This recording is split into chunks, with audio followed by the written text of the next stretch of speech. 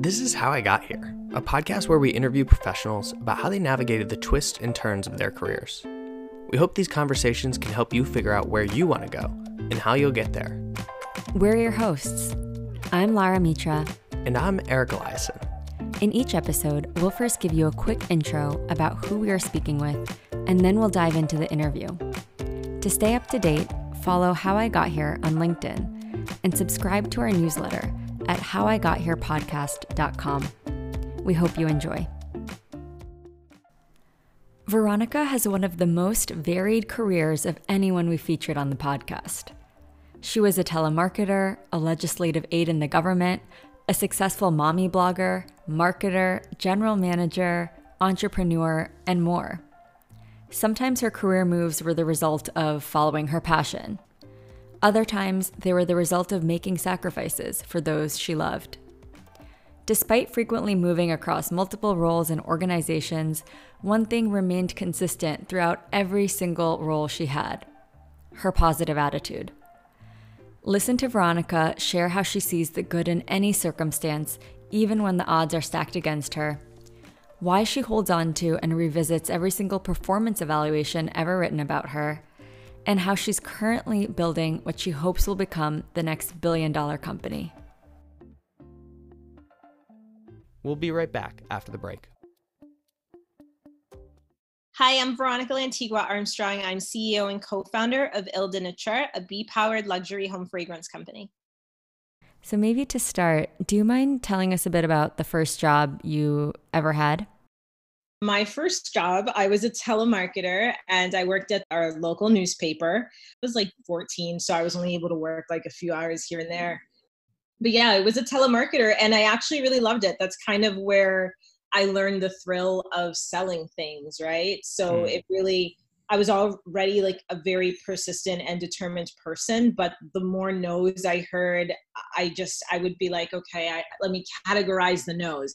People tend to say no if I say this thing, let me say this. And I would keep getting closer to the yeses. And you got to make a game out of a job like that. And I think that's number one, where I learned how to find some joy in any occupation or role. And secondly, just where I became really passionate about that, hit of dopamine you get whenever you're able to sell a product.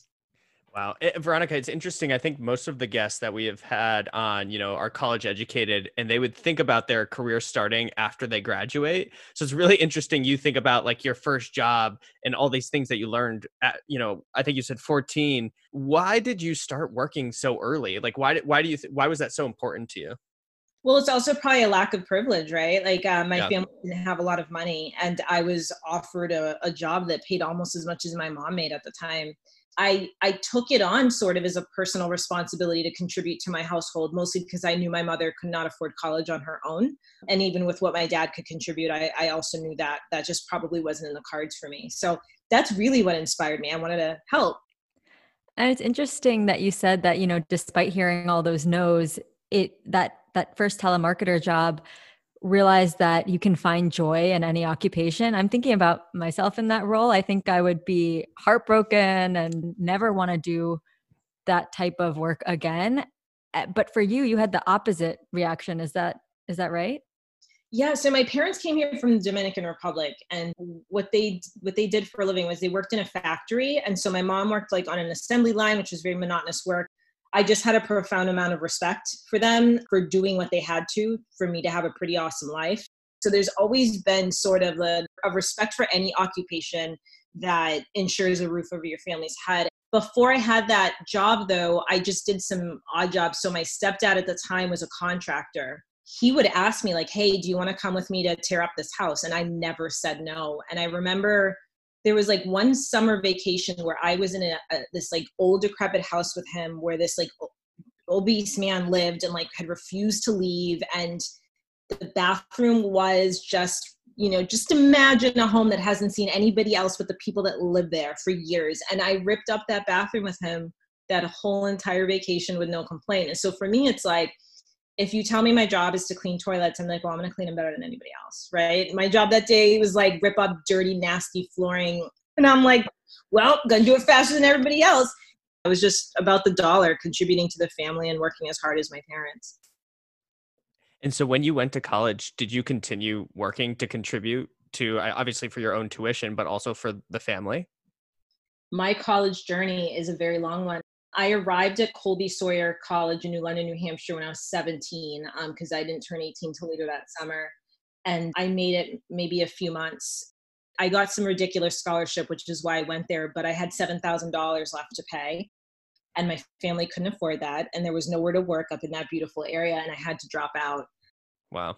which was I think that's just probably one of the most painful experiences I've ever had. And I just completed my degree as I went, dropping out when I couldn't afford it, going back when I could, and then subsequently finishing next month. Wait, sorry, Veronica, did I hear you right? You said you're finishing next month? Right. Yeah. I went back in January because I had 2 semesters. I've been in school full time during this pandemic. I believe in finishing what I started, and I felt that it it sets a good example for my children. And it was important to me. I don't know. I just always think back to how it felt leaving that school just because I was poor. So yeah, I formally graduate next month. How does it feel to be so close to that after, this long journey? I can't even describe it because it doesn't feel real. It just, I can't believe it. And, I give a lot of credit to my husband because it would be easy not to go back, right? Like my career is kind of crushing. You sort of have your mission and your values. And I think one of mine is just finish what you start, if it serves you. And I think the experience served me really well. Wow, that's an amazing commitment to make to yourself and to your career. But to go back, I was wondering, when you dropped out of Colby, what did you end up doing next? When I dropped out of school, I was back at my mom's house figuring out what I would do for work full time so I could get back to school. My dad just calls me and he's like, "Hey, you want to be a legislative aide?" Which was my dream job. He's like, "Yeah, you want to be a legislative aide? Like if you want it, it's yours." Like, this is nuts. So I just didn't believe it. I didn't believe it until the day that the Honorable Representative Jose L. Santiago picked me up and drove me to work with him at the Massachusetts State House. So what I became was Jose's legislative aide. My dad had been his campaign manager. So I got hired for 2 reasons: nepotism, and because the more qualified, talented person who preceded me left them in a bind. And this politician kind of owed his career to my dad at that point. So very much nepotism, but I kind of crushed it. I did really well. I care deeply about my community. I'm from Lawrence. Jose represented Lawrence. And at the time, the way the district was drawn up, it was Lawrence and a portion of Methuen. It was an incredible opportunity for me to give back to my community. I would, as soon as the budget was released, I would review it, figure out what amendments needed to be made. I was out there talking to the community. I love that job in a way that words really can't describe. And so I think I had the good fortune of learning what it was like to love your job really, really young. That's awesome. And I know despite loving your job as a legislative aide, you eventually left the public sector and transitioned into the private sector. So could you tell us a little bit about how that transition happened? I had no idea what a private sector job was. Like my whole life, professional life, I just was working on campaigns and in the legislature and stuff. So I started temping, and then I ended up at Bain & Company. So I got to Bain. I was a manager assistant, which was great. I think I worked for like 3 different managers. So I got a little bit of exposure to their different segments and categories, the cases they were working on. So that was pretty cool. But after about 4 months, I was like, okay, got it. Management consulting is cool. So I had to finish school. I got to get into a top level MBA, make a lot of money. I'll make the immigrants proud, and then I'm done. I'll be a management consultant. I was wrapping up my degree I was almost done at that point. But I'm like, okay, so I'm going to finish this degree. I'll go right to business school. And I started looking at different schools. So where all did you visit, and which one did you ultimately decide on? So I was doing my rounds between Carnegie Mellon and then Johnson at Cornell. So I didn't know exactly where I was going to go, but I kind of had everything lined up, right? Like I was about to graduate, and the MBA was like, graduate and get the MBA. And I was there. It didn't happen for me. And I think it's for the best because number one, I would have made an awful management consultant. Wow. So what did you do instead of getting your MBA?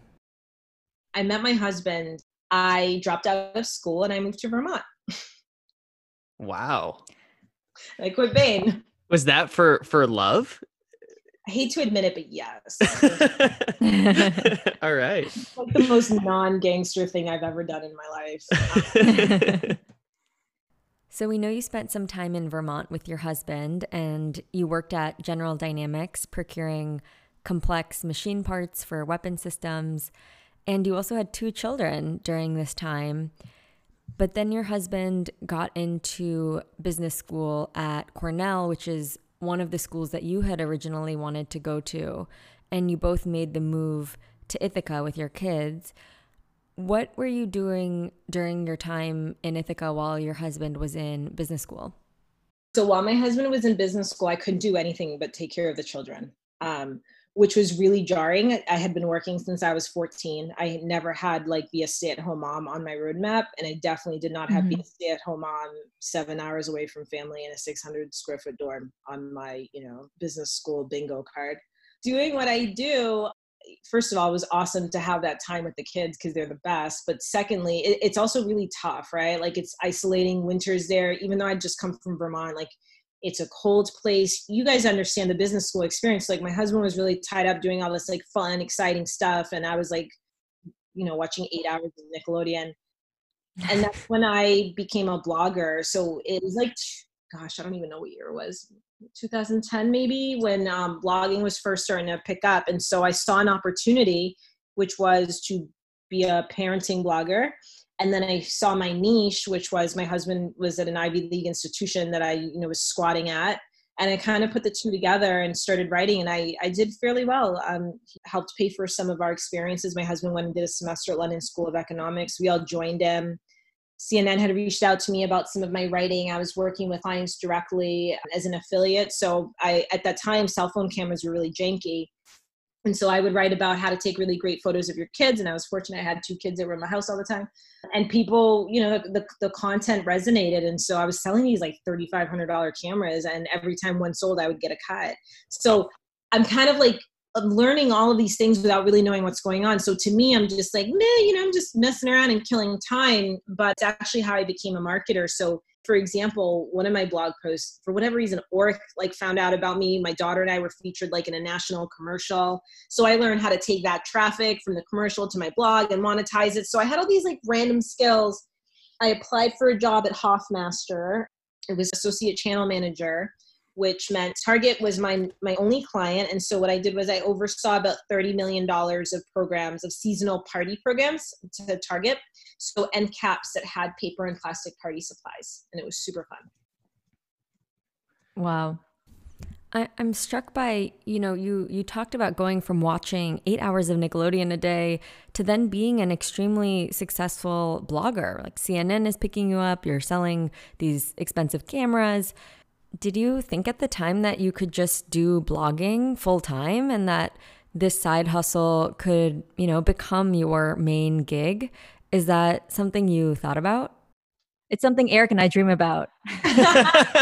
So if you think about, again, I'm an old lady. So back then, it's a very white space, number one. It's crazy because it wasn't that long ago, but things have changed a lot, right? So it wasn't that there wasn't a space for me. There were women of color and Black women that were making it happen, but the bar was different for us. And so here's my thing. I care deeply about my husband's career and I care deeply about my dad's career, right? So at the time, my father was the mayor of Lawrence. People were really unfair to him and he was accused of all this crazy stuff. And he was in the news a lot.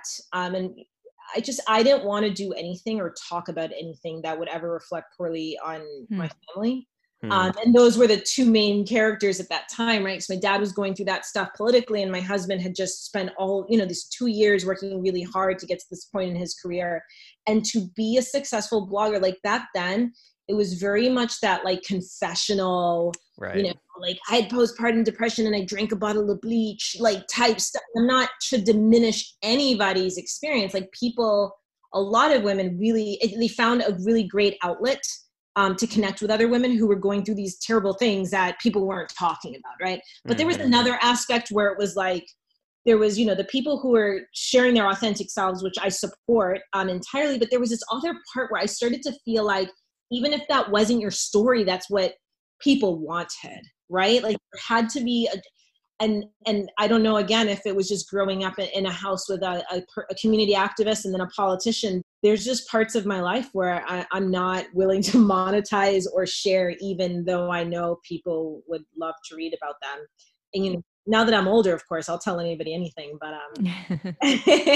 at the time, like when you're still building a career and things like that, it didn't feel right. I have a question for you, Veronica. I think multiple times throughout this story, you've, you know, deferred to others, either whether it was your father in that situation or moving to Vermont, and giving up kind of this dream that you had of, you know, getting your MBA and then becoming a management consultant, which maybe was a good thing because it wasn't the right fit. But you also strike me as someone that's so ambitious. And I'm just wondering how you reconcile those two like things. Like were those tough decisions for you? Like how did you end up deciding to pursue one instead of pursuing like your career plan? I don't have a great answer for that. I think that what I learned to do is adapt my ambitions to my environment, right? So even though I would maybe sort of parallel my dad's career, or I would step back for Canaan to go to business school or whatever it was, I would just find like a new way to crush it if you think about it, even if it wasn't super intentional, you know, like, did I want to go to business school? Yes. Did I want to go to that one? Yes. Was watching him graduate like the best day of my life? It absolutely was. Did it hurt? It definitely did. Like you know, I would be lying if I said it didn't. It was, it's hard to watch someone live your dream, but it's a little easier when it's your spouse, right? So Yeah. It was hard for me, but I think it just sort of strengthened my resolve, and I would find a way to crush it in my own, you know, by my own parameters, depending on where I was. So when I was in like the 600 square foot dorm, like a big win for me was being featured in a commercial with my kid, or bringing in $1,400 to help pay for the tickets when we went to London. I would just change my definition of success, and I would just alter my ambition to my circumstances. Wow. That positive like mindset that you have on everything from your very first job as a telemarketer, you know, and seeing the good in that is just so remarkable. Is that something you learned over time, or have you always just had this positive outlook on life? And I'm wondering, just, you know, how do you translate that? How does someone get that if they don't have that already?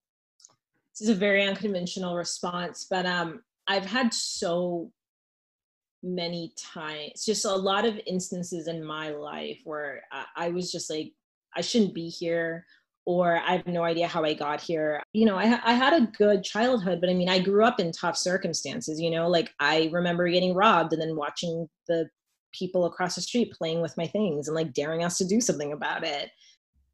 I've been robbed at gunpoint. Like I've survived a lot of pretty wild stuff. And so I think it's just sort of become my personal brand. I always say I'm a cockroach because I just think I can survive anything. Like so I think the positivity comes from just like desperately wanting to be on brand, having the continuity, because there's just, again, like every single odd has been stacked against me, and every single place that I have been, people like me are not invited. We're not often seen there. And it always felt like I shouldn't be here, and I am. And that's something to celebrate. And then I just survived a bunch of crazy stuff and said, there must be a reason why I'm here, and I'm going to keep moving. And Veronica, it seems even more on your brand to take something like a cockroach and spin that into a positive light. That is really something amazing. Cheers to you. So we wanted to go on to the next step in your career, which was after becoming a marketer and learning the ropes, you then started a job at Love Pop in Boston, which, for people that don't know, it's one of those creators of beautiful 3D cards that open up and pop out. And I didn't actually know this, but they're a venture-backed business, which is pretty amazing.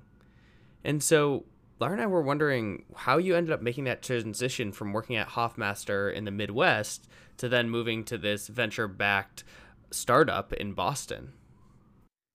We just had a conversation. I remember it. And we were like, should we go to, home? I'm from here. He's not. And he was like, let's just go home. Let's try something else. And so this is, the heart and soul of healthcare, which is what my husband was doing at the time. So we came back. I start researching, and I was interviewing with a Techstars company at the time. They were acquired and stuff like that. But I was interviewing with this company, and my husband was like, well, if you're going to do this, there's these guys out of Harvard Business School, and they're looking for you. They're looking for a person that understands paper, party, and marketing. I'm like, nope, I already did that. I'm all set. And he just kept saying, he's like, but they're looking for you. I was like, I don't care. I already did it. I want to do it again. And he's like, well, I'm going to put a deck together, management consultant. I'm going to put a deck together. And there's no story about my career life that doesn't involve him or my dad. But he's like, I'm going to put a deck together. You take a look at it, make sure it's accurate. I'm sending it. I'm like, do which one? I don't care. So he puts together this beautiful deck. He sends it along, and Wambi calls me. Wambi's the CEO of Love Pop. Within 2 seconds of meeting, I was like, yes, pop-up cards are my life. This is my home. This is where I'm at. I had no childcare. My daughter hadn't had a school. I'm like, yes, I'm going to take an $80,000 pay cut. That sounds amazing.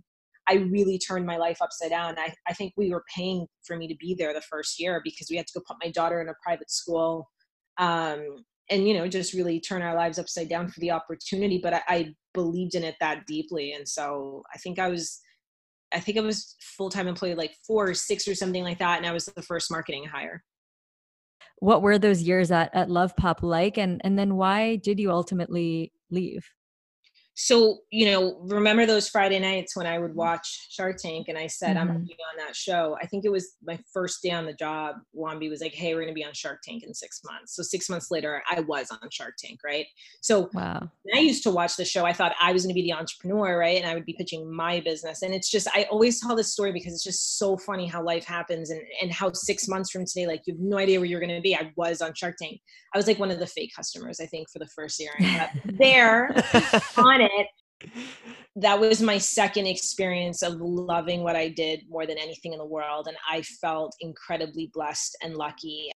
I used to say it was my third kid, I chose Love Pop over a lot of things in my life, a lot of opportunities, a lot of time, sleep, anything. I believed in the mission. I believed in John and Wambi. I believed in my colleagues. My heart and soul is embedded in that company, and anyone that knows it well would agree. It was just, one of the greatest privileges of my life.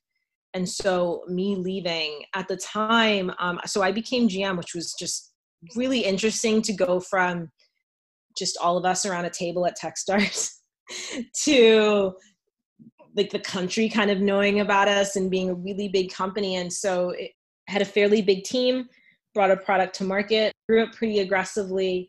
But I really wanted to do early again. And in hindsight, I don't know that was the best decision. What I probably should have done was gone straight to entrepreneurship. But I kind of wanted to see how it was done, right? Love Pop was my only startup. That was it for me. So I sort of did that when I left Love Pop. I went to another really early stage startup, and I wanted to go somewhere smaller earlier and just see if I could do it again. That drive to start your own thing is a powerful motivator. It's definitely something Laura and I have felt. Now, we know that you did end up making the jump to found your own thing. When did you first realize that you had that deep desire to do that, so much so that it made you give up a job that you absolutely loved? So I think I've known that I wanted to start my own company for a bit, probably not long into my tenure at Love Pop. I was like, this is actually what I'm supposed to be doing, right? So I finally felt like I had a roadmap for my future. I try to keep my reviews from every job I've ever had, and I reflect on them to make sure I'm not repeating the things that people told me I need to work on. Ultimately, one major learning that I had is don't treat someone else's startup like it's your own. And I don't say that to, take away from my experiences at Love Pop at all. I will still claim part of that is mine because I love it forever and I worked really hard. But it's not my company, right? And so what I was giving to someone else's dream could have been applied to my own dream. I got to a point after 3 years, it was like, do I know everything? Absolutely not. But do I feel better prepared than I did before this opportunity? Like 100%, right? And other people saw that in me as well, which is how my partners reached out to me and asked me to be CEO. So I think of entrepreneurship right now. I am a co-founder. I am a CEO, but I feel like I still have my training wheels on in some sense. So how did your current startup, Out the Nature, which creates sustainable, non-toxic candles, come to be? It wasn't that I was sitting around obsessing over candles. Yeah. I met a brilliant person who was addressing a cause that was very near and dear to me. My partner, Lynn, my now partner, Lynn, had just stepped down as the CEO of JWT in New York, this globally renowned advertising firm. And she had just set off to go independent. And she was like, okay, well, let me talk to you about a thing that I'm doing and let me get your take. So the whole thing was, they'd been to Dominica where their friends owned a resort. Hurricane Maria decimated this island, caused very near to my heart because my parents are from Dominican Republic, another Caribbean island. Who doesn't care about climate change, right? Really sad story about what happened to the island. And she was like, well, I told them, you guys need another revenue stream. This is nuts. Tourism is all, haywire because of the flight patterns. So anyway, these brilliant advertising and luxury consumer people were talking about this idea. She calls me in, I thought, for some customer acquisition and marketing advice, because that's what I do. And at the end, she was like, do you want to be involved? Do you like to be CEO? And I'm like, funny, why me, right? So it took me a year and a half to get to really be like, oh, they're serious. They really do want me to do this. So that's how I became the CEO of Out the Nature. Over the course of really researching the business and getting really close to the story, it of course became my own, right? Especially now that we're in our homes more than ever. I care deeply about creating an environment inside my four walls that's enjoyable and beautiful. Everybody's happy to be here. And I think candles can be part of that if they're clean. You described your role at Love Pop as the second job that you fell in love with. And I'm curious if you see your current role as CEO as, the third job that you're in love with. Yeah, I do love it, but it's almost an obsession too, right? I firmly believe that we have created the most beautiful candle that the world has ever known. I believe that. Nobody can convince me otherwise. And that was kind of my step one to when I fell in love at Love Pop, right? Where it was just no, this is literally the best greeting card that any human being has ever made, full stop. So for me, it goes in stages, right? So right now I'm in my oh my goodness, this is actually real. This is happening. We're about to ship product. Secondly, I'm literally obsessed with this product and I love it more than anything in the world besides my babies. There's just nothing better than creating something for people to enjoy, seeing it out in the wild. I don't know. It's hard for me to even put it in words. I'm obsessed and I love it. I wanted to go back to something you mentioned a little bit earlier, which is that you keep your performance evaluations from all of your past jobs. And not only that, but you actually go back and read them pretty often. I wanted to hear a little bit more about that and other ways that you reflect on how you're doing professionally, on your career, on your goals, on how you're trying to grow. Yeah, and I don't know if this is healthy behavior. I think that I'm addicted to feedback.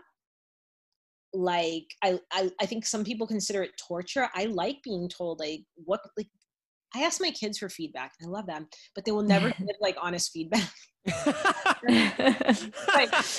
I want it, right? For example, this month, I know I'm a bad mother this month. I am. I have ignored so many things because I just have to survive this last month. I know I am, but if I'm okay, I want to sit you guys down. How am I doing as a parent? I'm oh my God, you're the best. You're the best mother.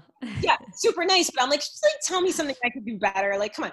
So I think it's my personality, but I keep those reviews and I'm so embarrassed to admit this, but a few months ago, don't know what drew me to do it. This is super embarrassing, but I pulled out the performance review. It was one that John Wise wrote. I think maybe I was transitioning to GM. It didn't matter because the same exact thing was on 2 reviews that preceded it. I have a habit of taking on too much, an inhuman amount of work that no human can ever finish, but insisting that I can do it and then not doing it, which can erode trust. It seems so obvious. And so at this point, I learned not to do that to other people. So I did take the feedback, right? So if I was working in an office again, probably wouldn't be one of my areas of development, because I really did hear that feedback. And it doesn't mean that I got it that one time and I immediately changed it. That was just a very bad habit of mine, but I was doing it to myself, and that's what's super embarrassing about it, right? So I'm like kind of working solo for these months, and I go and read that, and I'm like, I'm doing it again. Like I went and I looked at like my monthly planning, my weekly planning, and I was like, no one single human being could do this. So like, why are you setting yourself up to fail and then getting into a funk when you can't do the thing that no human being could ever do, right? And so that's the value of those performance reviews to me right now.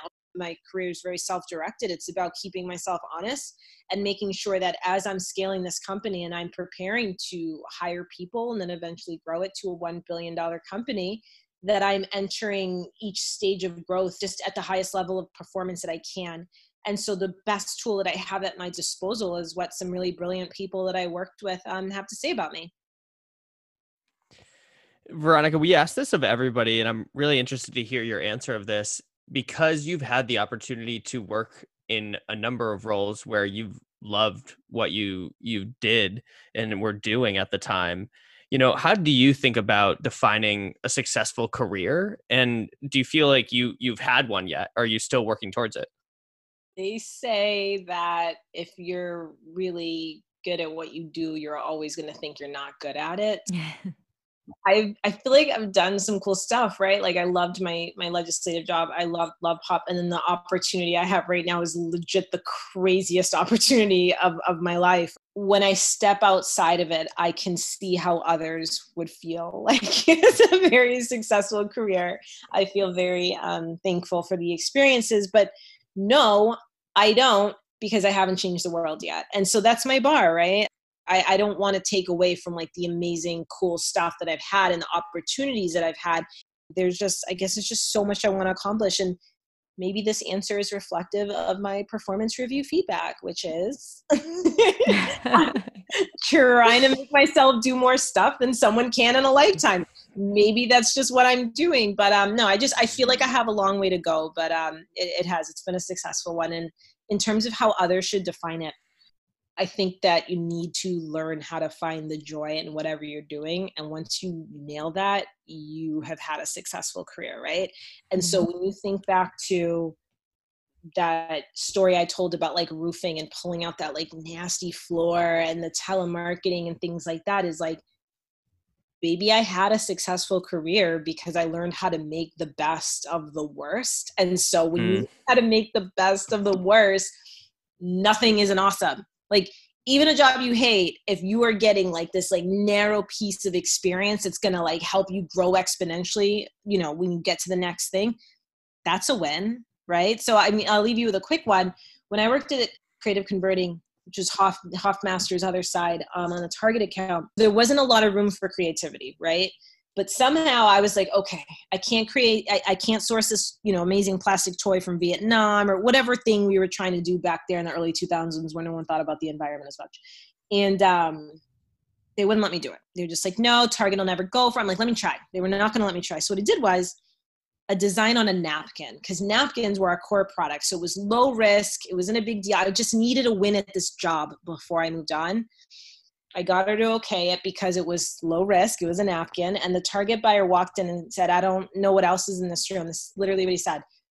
I don't know what else is in this room, but I'm definitely taking that napkin. That napkin is going to be in every store. And it was just like, I quit.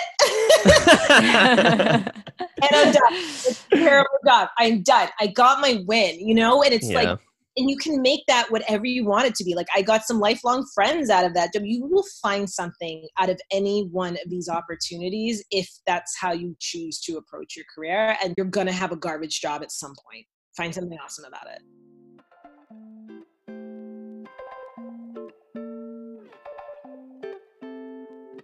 You can check out more episodes and subscribe to our newsletter at howigotherepodcast.com. Thanks for listening.